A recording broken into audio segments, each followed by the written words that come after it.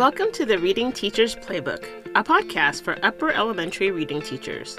I'm your host, Eva Mireles, and here we will talk about all things reading instruction, time management, and mindset. Being an upper elementary reading teacher comes with a unique set of challenges. You are tasked with helping students understand text on a deep level, preparing them for their state assessment, and remediating non-readers, all while trying not to turn students off of reading altogether.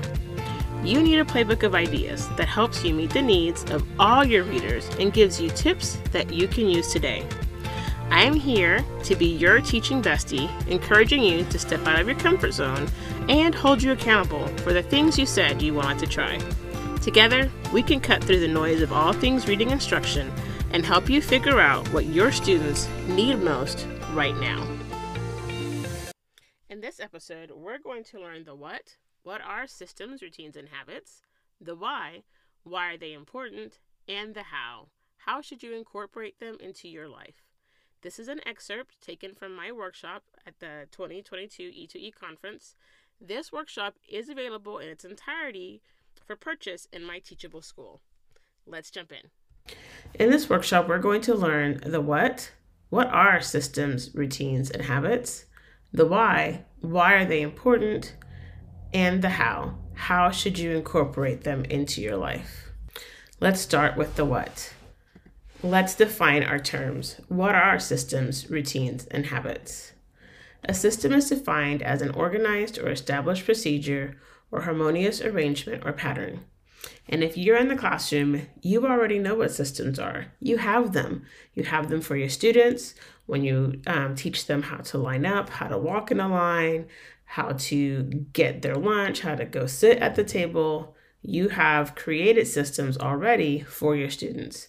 In this workshop, you're going to learn how to create systems for yourself.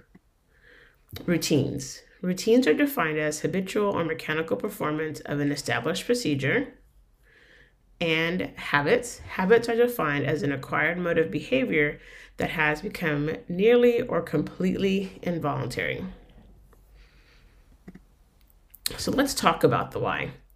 So the term self-care gets thrown around a lot these days, but true self-care is creating systems that allow you to get your job done without allowing your job to take over your life. This workshop was born out of a need to help some of my teachers not feel like they had to work all the time in order to be an effective teacher.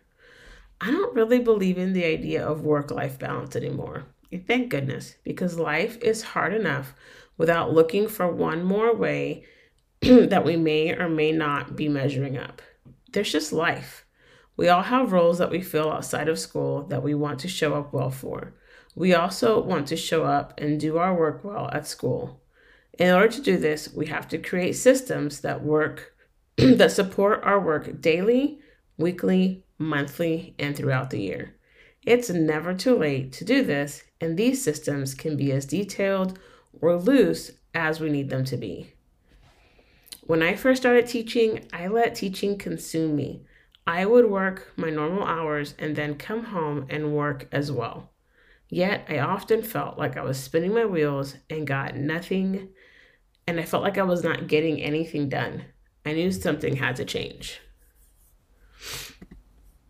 In this book, Atomic Habits, James Clear says that you do not rise to the level of your goals, but you fall to the level of your systems.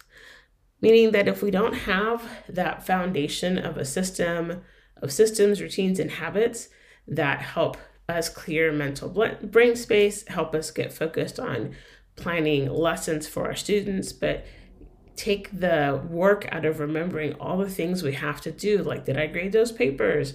Did I email that parent? What's that meeting I have to go to? Did I prep the lesson? Do I have my copies? Is my anchor chart ready? Like, taking all those things off of our brain and ongoing dialogue in our heads and creating systems, routines, and habits that help us get those things done will help us rise to the level of our systems instead of fall to the level of our systems. And so I think I've touched on that. Why are they important? They help us clear mental brain space because we're not constantly running through our to-do list in our minds. They help us show up well in the classroom because we're going to be prepared and ready to go.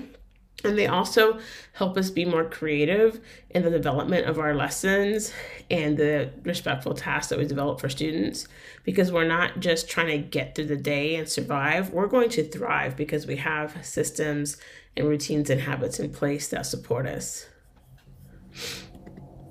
Another quote from the book Atomic Habits is where James Clear says that every action you take is a vote for the type of person you want to become. No single instance will transform your beliefs, but as the votes build up, so does the evidence of or your new identity.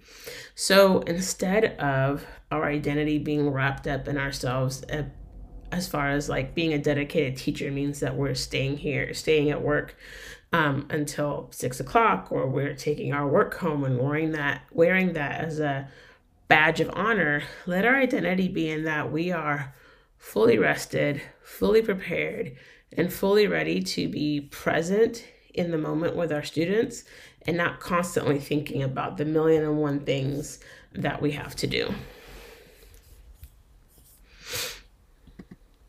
So let's talk about the how. So when I was in the classroom, I was given the opportunity to be placed on a team that wanted to have their plans done by the Tuesday prior so that copies or materials could be prepped ahead of time. So my weekly goal became to have my plans done by Tuesday and copies made and ready to be sorted by Thursday.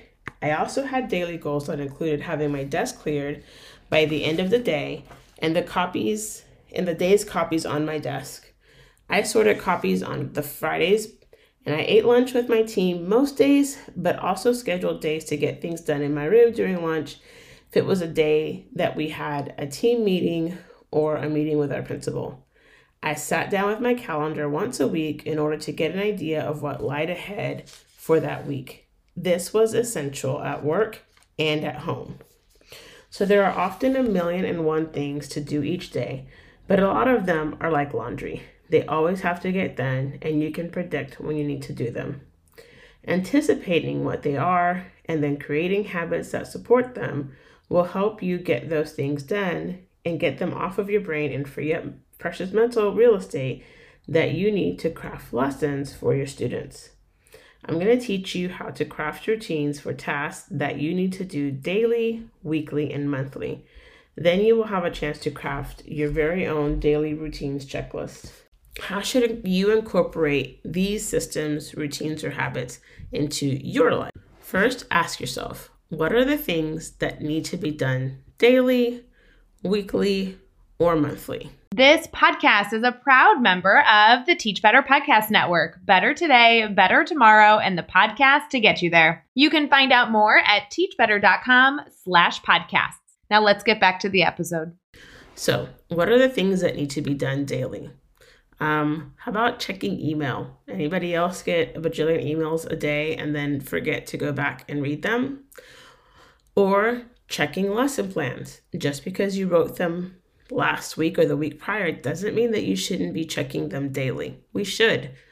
Prepping materials for upcoming lessons. So these are things that could go on your daily checklist. Check email in the morning when you first walk in or before you leave for the day. Check lesson plans and then prep materials for upcoming lessons. Can I get the skeleton of my anchor chart done ahead of time? Yes. Should I cut these notebook sheets that I want my students to put into their notebooks? Maybe. So those kinds of things are the things that you want to think through. You also want to ask yourself, what are the things that need to be done weekly? Things like checking your calendar. Every Monday, I have a standing appointment with myself that I check my home calendar, but I also check my work calendar and write down any meetings I'm going to need to be at, anything I need to prep for, and then just those meetings after school, or are there any ARDs that I need to be at? Those are the kinds of things I want to ask myself. In order to create systems that support you, you need to think about your never-ending to-do list in terms of what needs to be done daily, weekly, and monthly. Then build them into your daily, weekly, and monthly routines so that you do not get overwhelmed. If you'd like to get in on hearing the rest of my tips for creating systems that work so you don't have to live at work, then buy the workshop that will be linked in my show notes. Here are your next steps. Purchase the workshop. If you'd like one-on-one support or would like me to come to your school to talk to your teachers about creating systems that support them, then book a discovery call with me. Click the link in the show notes or visit www.evamiedellis.com and click on the Work With Me tab. See you in the next episode. Thank you for taking a page from the Reading Teacher's Playbook. If this episode resonated with you, please take the time to rate and review the podcast on Apple iTunes so others can find it too. And take a screenshot of this episode and tag me at Miss Eva Miedellis on Instagram. Check the show notes for any links mentioned and hit subscribe so you don't miss a play from the Reading Teacher's Playbook. See you in the next episode.